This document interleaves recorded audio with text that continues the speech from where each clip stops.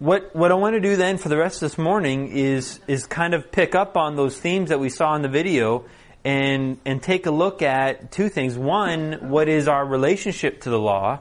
And then two, what is our standing? What's the righteousness that we have? So to start, I thought we'd look at a passage in Galatians chapter 2, beginning in verse 19, and then it'll go into chapter 3.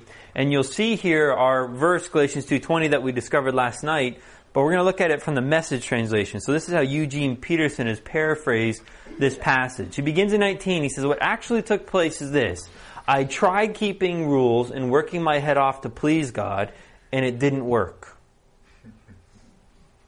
That's essentially what the law system was all about. It was a system of blessing and curses, where if you performed well, God blessed you, and if you didn't perform well, then you were cursed. There was no in between. It was a system of based on your works and your performance. And so Paul saying, I tried to do my best, but it didn't work, so I quit being a lawman so I could be God's man. Christ's life showed me how and enabled me to do it. And I identified myself completely with Him. Indeed, I have been crucified with Christ. When He died, I died. My ego is no longer central. It is no longer important that I appear righteous before you or have your good opinion, and I'm no longer driven to impress God. Well, hold on. I understand what he's saying, that he's no longer driven to impress other people, but no longer driven to impress God? Has he maybe gone too far, maybe? Well, verse 21, or he goes on in verse 20, Christ lives in me. The life you see me living is not mine, but is lived by faith in the Son of God who loved me and gave Himself for me. And I'm not going to go back on that. Is it not clear that to go back on that old rule-keeping, peer-pleasing religion would be an abandonment of everything personal and free in my relationship with God? I refuse to do that, to repudiate God's grace. A living relationship with God could not come, or if a living relationship with God could come by rule-keeping, then Christ died unnecessarily. The whole reason He's no longer driven to please God and impress God is because you can't get any more pleasing. You can't get any more loved and acceptable. But to think that, to go back to that, is basically to say, Christ, what you did on the cross wasn't enough. That I'm going to add to it, or I'm going to complete it. And then beginning in chapter 3, he says, you crazy Galatians, you fools. Or my personal favorite in the J.B. Phillips, you dear idiots. Who has bewitched you? Did someone put a hex on you? Have you taken leave of your senses? Something crazy has happened. For it's obvious that you have no longer have the crucified Jesus in clear focus in your lives. His sacrifice on the cross was clearly set before you, was certainly set before you clearly enough. So obviously you know about the cross. It was there, but you've gone mad. You've gone absolutely crazy. Now Paul, tell me what you really think about these people. But this is what he's saying to them. He asked me a question. Let me put this question to you. How did your new life begin? Was it by working your heads off to please God? Or was it by responding to God's message to you? And everybody in the evangelical church says, oh no, we're saved by faith. We understand that. But what's happened is we're saved by faith, but the moment you're saved, guess what's handed to you? The list of rules that you now need to perform. So come to Jesus just as you are, but don't stay that way. Here are now the rules to change you. Here are the rules that you need to live by. You need to do this, you need to do that. You got to go to this church, you got to read this Bible, you got to give this amount, you got to dress this way, you got to sing these songs, you got to talk this way, you got to act this way. And it's all this list of rules now. Well, Paul says, are you going to continue this craziness? For only crazy people would think that they could complete by their own efforts what was begun by God. If you weren't smart enough or strong enough to begin it, how do you suppose you could perfect it? The whole idea of now going back to the law to somehow improve, keep, or perfect what God started is absolutely ridiculous. And our churches are plagued with it. We're absolutely plagued with this mindset and this approach to living. He goes on in verse 11, says, the obvious impossibility of carrying out such a moral program should make it plain that no one could sustain a relationship with God that way. I always just cringe and laugh and find it ridiculous that we want to follow the Sermon on the Mount as a way to live. If that's the case, then the church today should be a amputee ward. I mean, he says, if your hand causes you to sin, what's the solution? Cut it off. If your eye causes you to sin, what's the solution? So we would be a bunch of blind amputees in the church praising God if that's what the Sermon on the Mount was for. But the Sermon on the Mount was to show us the impossibility of carrying out such a way of life. That you simply can't do it. No matter how hard you strive, no matter how hard you work, you'll never measure up to it. The person who lives in right relationship with God does it by embracing what God arranges for him. Doing things for God is the opposite of entering into what God does for you. Did you hear that? Let me say that again. Doing things for God is the opposite of entering into what God does for you. And when we start living by rules, when we start living by formulas, when we start living by guidelines and spiritual principles, we are now living by this mindset of doing stuff for God and not entering into what God has done for us. So Habakkuk had it right. The person who believes God is set right by God, and that's the real life. Yes? Sure, you still believe that all of Scripture is still profitable for us today, right? Absolutely. Absolutely. But you have to discern what Scripture is saying. So for example, in Leviticus, it instructs the people to offer lamb sacrifices if they sin. So do we offer lamb sacrifices? Because we can rightly discern the Scriptures. So we have to understand there's a distinction between the Old Covenant and the New Covenant. And if we don't understand that distinction, then we will blend the two. And when you mix the two, you ruin both. So there's a New Covenant and an Old Covenant. And we have to rightly discern between the two. Hence the reason we're free to eat pork. We're free to wear mixed fibers. All that's commanded against in the Old Testament, in the Old Covenant. But in the New Covenant, we don't have those. So you're right. All Scripture is profitable. Absolutely. There's great types. There's great pictures. There's great lessons to learn. But we have to understand who is that written to and why was it written for. And if you understand that and understand the New Covenant versus the Old Covenant, and we're not under the Old but under the New, then you can rightly discern the two. It's the same thing with Jesus, and even in the Sermon on the Mount, where he says, I didn't come to do away with the law. I came to give them their full meaning. Yeah, to finally be the first person in all of history to fulfill it, to keep it, to show us what it's like. Yeah. What you were saying is that we can be more loved by God than we are. But can God approve of us more than He already does? Yeah, that's the reality is He can't love you, accept you anymore, but He also can't love you and accept you any less. Because the love and acceptance that He has for you is not based on what you do or don't do, as we'll see in a minute. So if someone else does, witnessing to others, things like that, God then is not disappointed in us if we don't do it? No, the only thing, you can grieve God, you can sadden God, and you can please God in the sense that He's happy for you, much like with your children. Your children, if they act well, you'll be pleased with them. If they don't act well, if they make poor choices, then you'll be sad. But do you love them and accept them any less? Not at all. And so, yet you can make God, bring a smile to His face per se, and you can make Him sad, but how you do that isn't even based on what you do, but rather based on whether or not you trusted Him or not. You read Hebrews 11, and it says there that the men of old gained approval by faith. Without faith, it's impossible to please God. So really, many Christians ask the question, how? And I say, well, you're a bit dyslexic, because it's not a how, it's a who. It's who's doing it, and it's about faith that matters. So the thing about God's law, and I want you to see, if you turn the next page in your syllabus there, God's holy and perfect law was never intended to make us righteous. It was never even intended to be a guidebook for you and I as how to live. You see, look what in Isaiah it says about this. God hates self-generated righteousness. It's His filthy rags. It makes Him sick.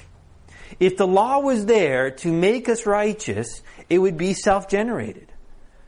And so we would be disgusting God with it. In Galatians 3, 10, 11, this is the authorized translation of what we read. All who rely on observing the law are under a curse. For it is written, cursed is everyone who does not continue to do everything written in the book of the law. See, what I see happening today is we pick and choose certain things. So we're not under the shellfish and the pork law, and we're not under the mixed fiber law, but we're on under other kinds of laws. And we take other laws or other principles and other things and we port them into the new covenant.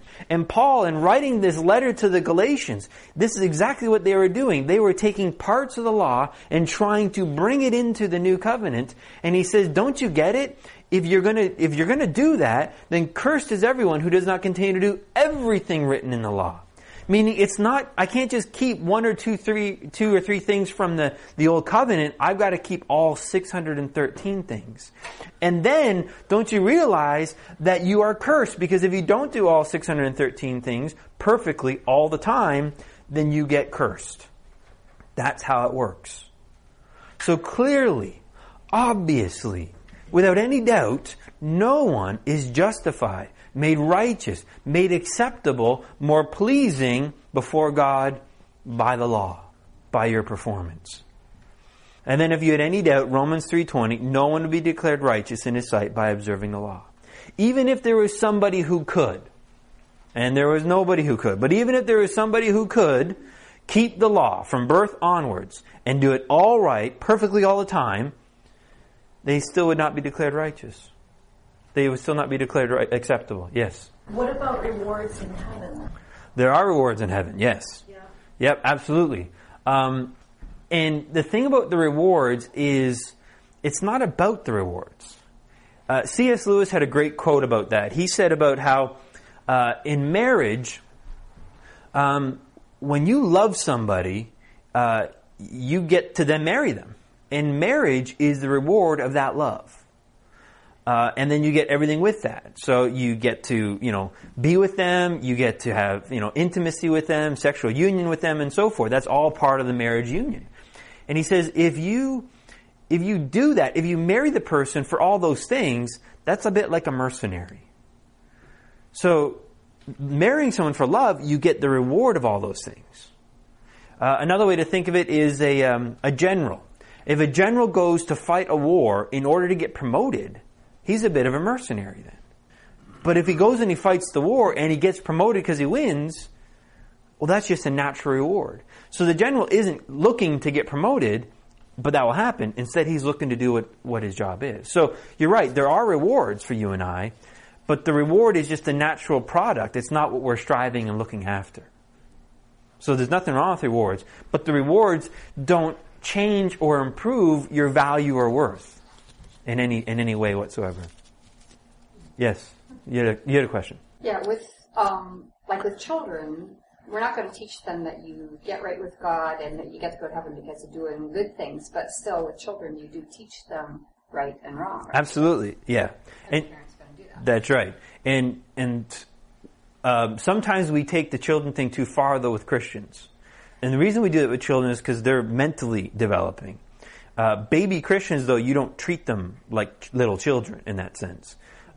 You teach the baby Christians how to be the adults, and they have, assuming they're not little children, they have now the understanding of how to process and understand these things. See, the temptation is for little baby Christians, we'll give them the rule book to follow. But we'll see in a little bit, when you do that, you're actually setting them up for failure. Let's look and see that.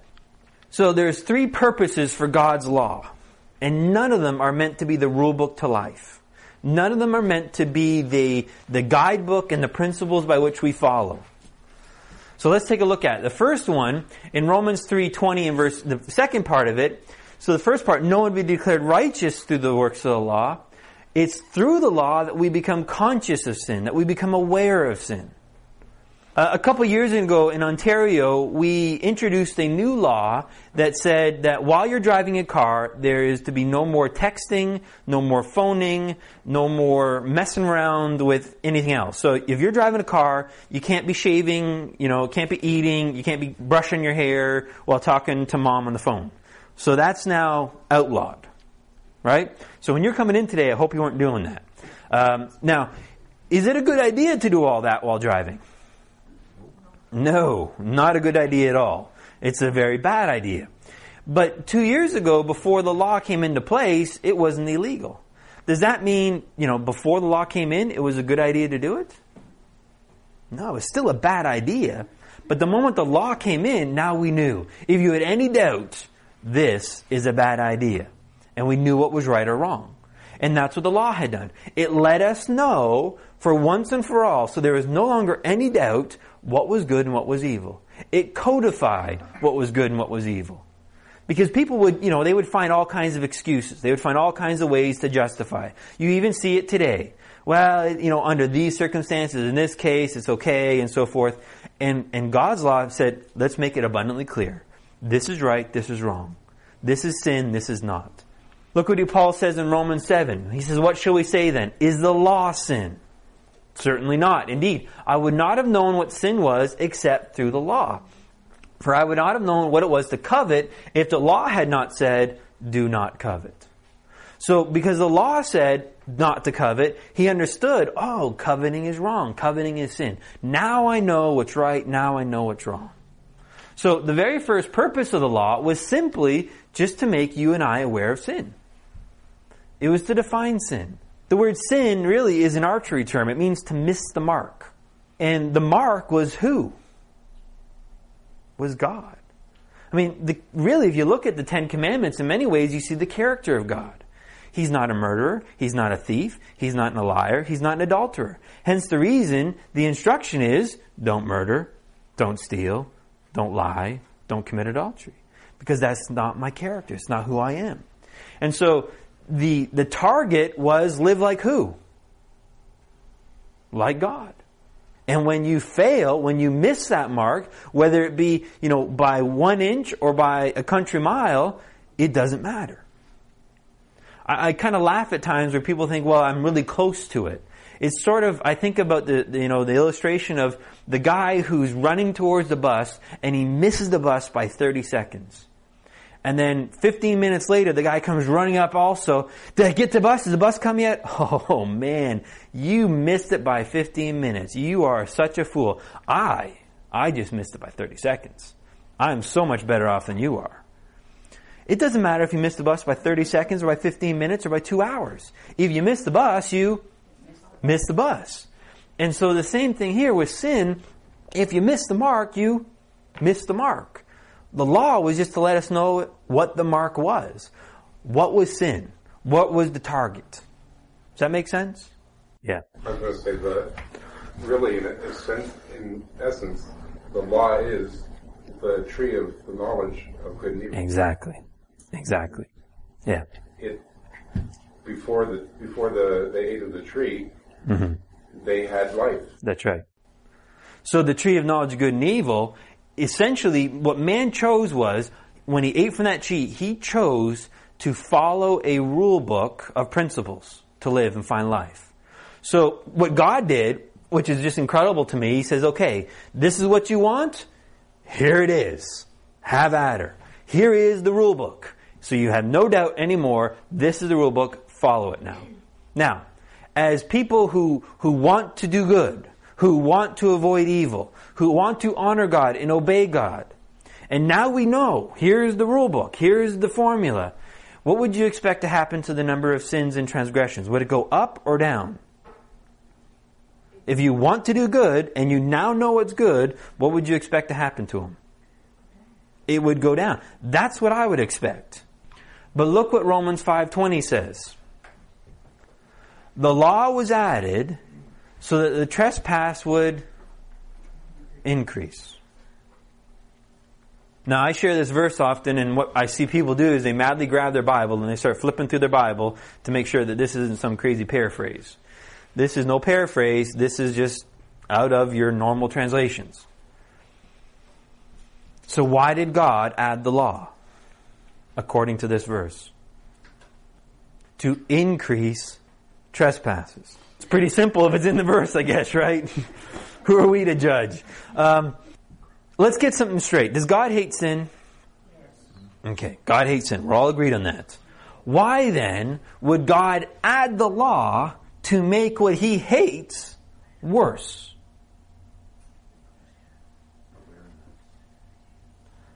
Maybe sins isn't the biggest deal. Maybe sins isn't the biggest problem. Maybe he's not even afraid of sin. I think we in the church are afraid of sin, but God's not. God's not afraid of sin one bit. Not at all. And so what he does is he adds the law so that trespass might increase in order that we could discover what is the issue. What is the problem? Look what Paul says in Romans 7 verse 5. When we were controlled by the flesh, the sinful passions were aroused by the law. Now this is the Mosaic law, in particular, the 10 Commandments. He's going to show us that. In fact, verse 7, he's talking about thou shalt not covet, one of the big 10. But for you and I, it's basically any kind of law system. Remember Lee going through that video with Carolyn and how she discovered what her law system was. All the things that she was trying to do to measure up to herself, to mom, to her husband, and so forth. That's the law system. And what this law system does is it arouses sinful passions. It doesn't put them to sleep. It doesn't overcome them. It stirs them up and makes it worse. So in verse 8, sin, seizing opportunity afforded by the commandment, produced in me every kind of covetous desire. Do you see the foolishness that takes place when we try to then take the law and give it either to baby Christians or mature Christians as a way to live? What have we done? We've set them up to fail. We've set them up to be miserable. Turn in your Bibles to 1 Timothy chapter 1. And beginning in verse 5, Paul says, the goal of our instruction is love from a pure heart, a good conscience, and a sincere faith. For some men, straying from these things, have turned aside to fruitless discussion, wanting to be teachers of the law, wanting to lay down the rules and the principles by which we are to live this Christian life. Another formula for success. Even though they do not understand either what they are saying or the matters about which they are making confident assertions. They have no idea. They don't realize that when you start handing the law out to people, you're killing them. In 2 Corinthians 3, chapter 3, verses 5 and 6, and 7 and 8 onwards, Paul says that the law is a ministry of condemnation and it's a minister of death. So when we give rules and principles and laws, regardless whether it came from the old covenant or what, when you start laying down these laws as this is what you need to do to live, in the sense of trying to please God and earn favor with God, and it just even as a way to live, all you're doing is you're setting them up for failure. You are administering to them death and condemnation. Because the law had a specific purpose. See, Paul goes on to say, verse 8, but we know the law is good. The law is wonderful. I'm not against the law. I love the law if one uses it lawfully. Realizing the fact, it says in verse 9, the law is not made for a righteous person. It's not made for the believer, but for those who are lawless and rebellious, for the ungodly and sinners, for the unholy and profane, for those who kill their fathers or mothers or murderers and so forth. The law is meant for the unbeliever. The reason being is the purpose of the law is to stir up sin, making it increase in order to reveal us as the problem, in order to reveal the sinfulness of man. That we would see it. And so it's aimed at the unbeliever to show to him how far short he falls of God and how he needs to be rescued. So it's meant strictly for the unbeliever to expose the problem. It's sort of like if I have a glass of water and in that glass of water has all kinds of sediment, all kinds of junk, and that sediment has sunk to the bottom. And I'm ready to now drink that water and you come up and say, oh, don't drink that. There's all kinds of stuff in it. What do you mean? It looks good to me. I don't see the stuff at the bottom. So you come and you bring a spoon, you put the spoon in the water and you stir up the water. What else do you stir up? All the sediment. And suddenly that water doesn't look so good. Am I going to drink it now? No. Now, did the spoon make the water dirty? No. It just exposed what was already in the water. In the same way, with the law is the spoon. It didn't make us sinful, it exposed the sinfulness of man. That's what the Sermon on the Mount was for. That's what the Ten Commandments were for. It was to expose to you and I the sinfulness and the need for salvation. So, the third purpose of the law, in Galatians 3:24 and 25, therefore the law has become our tutor, our child guide, to lead us to Christ, that we might be justified. Literally, made righteous and acceptable by faith. But now that faith has come, we're no longer under the child guide. We're no longer under the tutor. We're no longer under the law. So what happens now is the law is the child guide to lead us to Christ for righteousness. You see, what the law does is it frustrates you. It constantly points out your faults. You're not doing this. You're not doing that. You're failing here. You're not good enough there. And you continue to be just shown all the messes and misery that you are. And that's frustrating. That's annoying. And eventually you come to the conclusion there's got to be a different way. And that's where Jesus says, Amen! Here I am. I'm the way, the truth, and the life. And so there is another way. So let me illustrate then what is the believer's relationship now with the law. So if the law leads us to Christ for righteousness, we're no longer under the tutor. What does that mean? Well, look at what Paul says in Romans 7. He says, or do you not know, brethren, and I'm speaking to those who know the law. He's addressing now the issue of the law, and he's talking to people who love the law, who have a strong affinity towards the law. And he says that the law has jurisdiction or dominion or authority over a person as long as he lives. Right? So for you and I, we are under the laws of the land of Canada until we die. But the moment we die, then how much can the law touch us? It can't. Right? So in verses 2 and 3, Paul then is going to use an illustration based on this law. And he's going to use the marriage relationship. Now, Paul's not breaking off into a sermon on marriage. That's not the point here. Instead, what he's simply doing is he is going to use the marriage relationship to illustrate the connection, the relationship we have with the law. So in verse 2, for the married woman is bound by law to her husband while he's living. But if her husband dies, she's released from the law concerning the husband. So we have husband and wife, and how long are they together? Till death do us part. Verse 3, so then, if while her husband is living she's joined to another man, she shall be called an adulteress. But if her husband dies, she's free from the law, so she is not an adulteress, though she's joined to another man. Husband and wife are married, they're together. If she were to go and join herself to another man while he's living, it's adultery. But if he dies and she's joined to another man, then it's okay. No problem. That's the background. That's the illustration. Verse 4 is the application of that illustration. And verse 4 is the one that counts. Therefore, my brethren, you also were made to die to the law through the body of Christ. Meaning, when Christ died on that cross, you died on that cross, and you died to who? To the law. Or to what? To the law. So that you might be joined to another. Well, who's that? To him who is raised from the dead. That's Jesus. In order that we might bear fruit for God. To illustrate this, I'm going to use some characters. How many people recognize these guys? Who are these guys? We got Linus. And who's this? Peppermint Patty. So Peppermint Patty and Lucy. Charlie Brown's going to make an appearance later on in the skit, so don't worry. But these two are going to play a bit of a role play or a bit of a skit for us, where Peppermint Patty is going to play the role of us, and Linus is going to play the role of Mr. Law. So I want you to imagine we're young and we're in university or college, and we look across the courtyard and we see Mr. Law. And Mr. Law is Mr. Perfect. He is Mr. Dreamboat.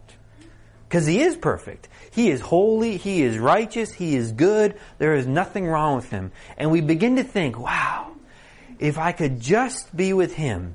He could show me how to live. He could show me how to operate. And you know what? Then I could be just like Him. Then I could be just perfect like Him. And so we go across the courtyard, introduce ourselves, and before long, we are now joined to and married to the law. And we think, this is great.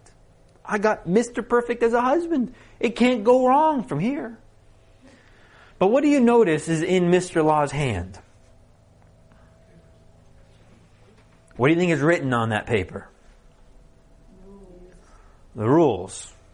If in terms of the Old Testament, it would be all 613 rules. So if we were to unroll that, it would probably go all the way to the back of the room and maybe back. But it's more than that. It could be any kind of rule system that you've adopted. Be it culturally, be it based on your family, based on your church, any kind of law system that we've incorporated into our life. That's essentially what's written on here. Well, what do you notice in our hand? Another piece of paper, and this becomes our to-do list. And it looks a lot like what's written on that piece of paper. And so Mr. Law goes off to work. And he gives to us now a to-do list of 10 things to do. And we love the law. We love Him. We want to be perfect like Him. We want to do our best to measure up to Him. And so we strive and we get 9 of the 10 things done. 90%. That's pretty good. If I got 90% in school, I was happy. I don't know about you, but I was tickled. And so we got 9 of the 10 things done. We're all proud and excited. Can't wait for Mr. Law to come home. And he does. And then what does he say? What happened? What went wrong? I gave you 10 things, right? Let me see the list. 1, 2. Yeah, there's 10 things on this list. And you failed. Well, I got 9 done, and I got the other one half done. I was almost there. Yeah, but almost doesn't count here. It's pass-fail. You see, what does Mr. Law expect of you and I? Perfection. All the time. That's what he expects. So we look, I'm sorry, give me another chance, I'll do better next time. And so we begin to study on time management skills and read books and go to conferences and courses so that we can be better and work harder. And we go to bed early so we can get up early. And then we realize, you know what, I'll get up early and I'll stay up late so it gives me more time to do stuff. And we're all ready now. And he gives us now a list of 100 things to do.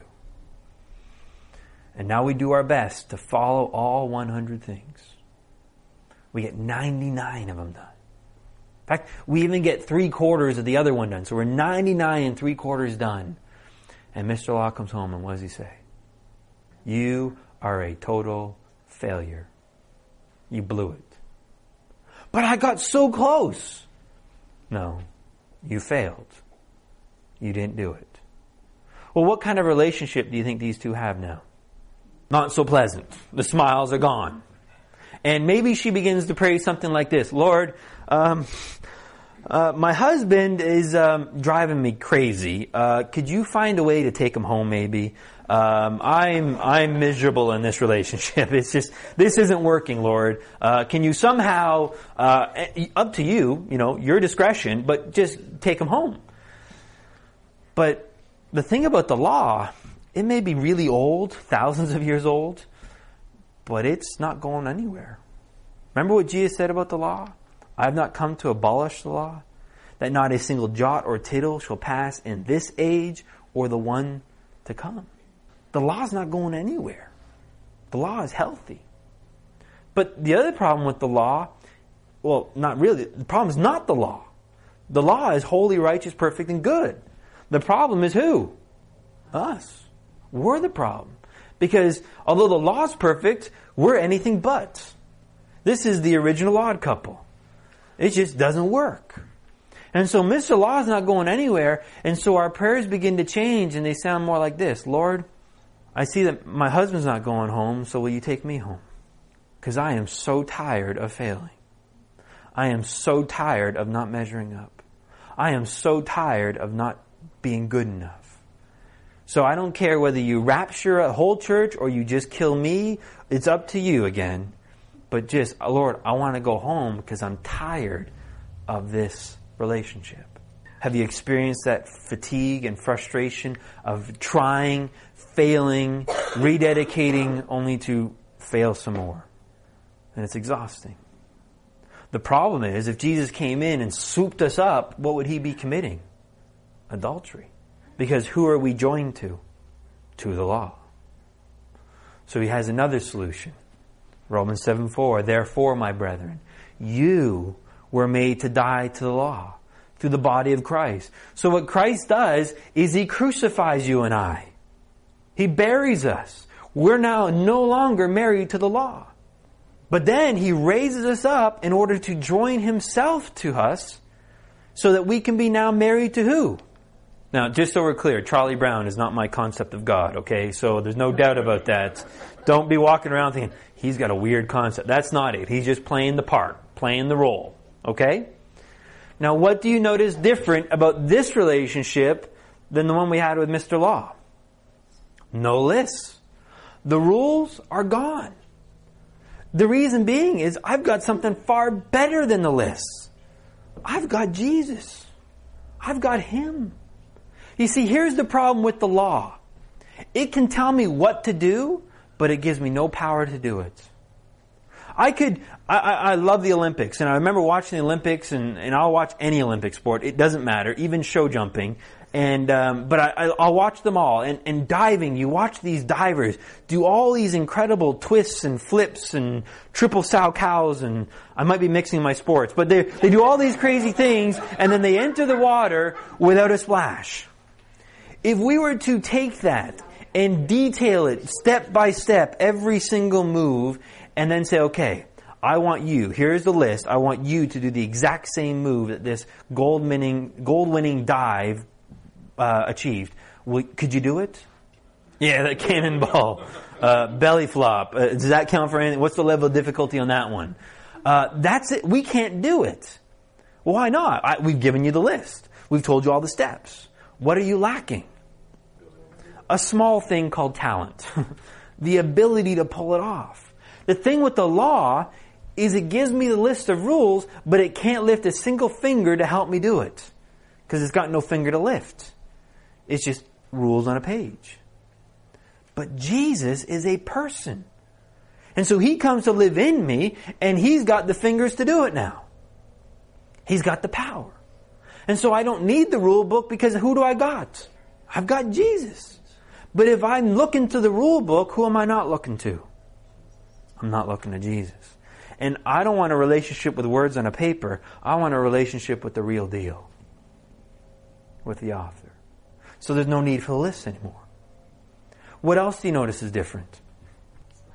Big smiles. Huge ear-to-ear grins. Because you would almost say they're in love with one another. Because they treat each other well. What else is different? There's a major difference in this picture. It's Lucy. Remember, we had Peppermint Patty. But now we've got Lucy. You see, God didn't raise Peppermint Patty from the grave. He didn't raise your old person. The old you, your old man, is dead and buried and gone, because therefore if anyone's in Christ, he is a new creation. You and I are now a Lucy. We're someone new, we're someone different. You're not the same person you were before. And now you're Lucy, and you're married and joined to Jesus. A whole new person. Now, what does Jesus expect from you and I? If the law expects perfection, what does Jesus expect for you and I? Just to do your best? Perfection, but He's already given it.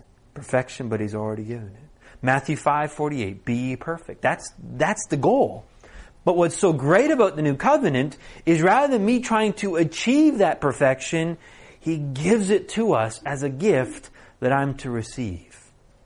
You see, He's holy and perfect way up here. I'm way down here. He doesn't lower the standards to let me in. He can't. He's holy. If He lowered the standard, He would no longer be holy. So what He does is He raises you and I up in order that we can enter in.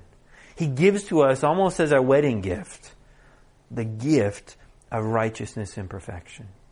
That's what's given to you and I. And so now we're in this relationship with Jesus, and we begin to have questions such as, well, how can I please Him? How can I show love to Him? And He says to us, I want you to trust me. And right now, I want you to get to know my voice and hear from me and rely upon me. That's what I'm looking for. Okay, that sounds good. But the problem with faith is I don't have that knowledge that, well, I've done this, check it off, mission accomplished sort of thing. And so I begin to wonder, am I really pleasing to Him? Am I really doing enough? Is He really happy with me? And so who do we go to find out how to please Jesus? We go to the law. And we try to follow the law. Am I giving enough? Am I doing enough with my time? Am I working hard enough? Am I reading the right books? Am I going to the right church? And we look to all these rules and systems to say, am I doing enough? And all the while, what are we committing? Adultery. Because we're not joined to the law, we're joined to Christ, but we're cheating on Christ, going to the law, trying to please Him. But then here's the kicker. What does the law do? Does it reduce sin? It increases it. It stirs it up. So in trying to please Jesus, I go to the law, which increases sin, which causes me to fail. So I run back to Jesus, ask for forgiveness, and then show how sincere I am with the forgiveness. I come back to the law to try harder, only to fail, and then I run back. And I'm in now this downward spiral. And Jesus the whole time is saying, quit with the law. You're free. You're absolutely free from it. We've got Jesus. You can't get anything better. If I wanted you to come to my house after today, I have two options. I can give you a list of turn-by-turn directions, or I could just get a ride home with you and I could tell you each turn as we go. What's better? The list or me? Me. Well, do I need the list when I've got Jesus? If you want to know what you're supposed to do, then who should you ask? Jesus. And that's hard. Because that requires faith. That requires dependence. The rule book is easy. It's just there. I just follow it. But there's nothing in it with Jesus. And anytime you're living this way, it's wood, hay, and stubble. Because whatever is not of faith does not please God. Turn a couple pages, you'll see a list of law versus grace. And law is all about what you need to do. Whereas grace is about what God has done. Law is going to emphasize what man needs to do, whereas grace is emphasizing what God is doing. Not just in the past, but what God is doing today in through you and I. Law lives out of the flesh and the self-life, where grace lives out of the spirit and the Christ life. Law draws upon man's resources, grace draws upon God's resources. Law deals with external regulations, rules, and standards, whereas grace deals with the inner heart attitude. Law's primary focus is ought tos, shoulds, have tos, and musts, but grace's primary focus is want tos. Psalm 37:4 says, "Delight yourself in the Lord, and He will give you the desires of your heart." That doesn't mean if I go to Him and I delight myself in Him, I'm going to have a nice shiny red Ferrari in my driveway when I get home. What it means is as I go to Him and as I talk with Him and as I commune with Him, He will give me the desires. And He'll place those desires where? In my heart. So now, I want to love people. I want to honor people. I don't want to murder. I don't want to steal. I don't want to do those things. I want what's right.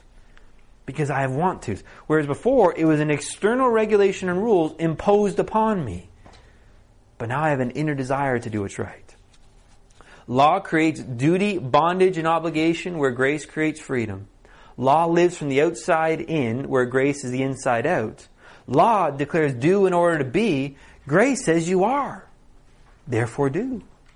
You are saints. You are children of God. Now, live that way. Law produces defeat, guilt, and condemnation. And I'd add to that list, death. That's what the law will do. It will kill you. It will only produce death. That's it. It cannot produce life. So Galatians 3 says, if there was a law that could produce life, then Christ was unnecessary. But the law can't produce life. Whereas grace produces victory, security, and acceptance. Again, there's a great verse in Titus 2, verses 11 and 12. It says that the grace of God has appeared, bringing salvation to all men. That's salvation. We understand that part. And again, then we slip back into now looking to the law as the how to live now. But the rest of the verse, in verse 12, goes on to say, so grace has appeared, bringing salvation to all men. And grace is now teaching us to live upright, holy, and pleasing lives. It's grace that teaches that, not law. Law's operating principle is try harder, work, and effort, where grace is receive, trust, abide, and rest. Jesus said, "Come unto me, all that are wearied and heavy laden, and I will give you a long list of rules to follow. I will give you rest. I will give you rest." That's what He's come to give us. So, Romans 6:14, "For sin shall not be your master, because you are not under law, but under grace." Meaning, if I am under law, what will master me? Sin. Sin will master you. And Charles Swindoll has a great illustration with this. He says, if I give you a glass of pure water, that's life to you. But if I put some arsenic in that water, just a little bit of arsenic, not much, how many people want that glass of water now? It may be 99% water, only 1% arsenic. But now the whole glass is what? Poison. If you try to mix law and grace, you poison grace. And then the sad reality is you water down the law so the law can't do its purpose, which is to drive the unbeliever to Jesus. Don't mix the two. It never works. It doesn't produce a sort of grace. It just produces death nonetheless. But now, having died to what once bound us, we've been released from the law. So died to the law, we're now free from the law so that we serve. We still serve, but now in the new way of the Spirit. Not in the old way of the written code. We don't follow the rule book. We follow Jesus, a person. Come follow me.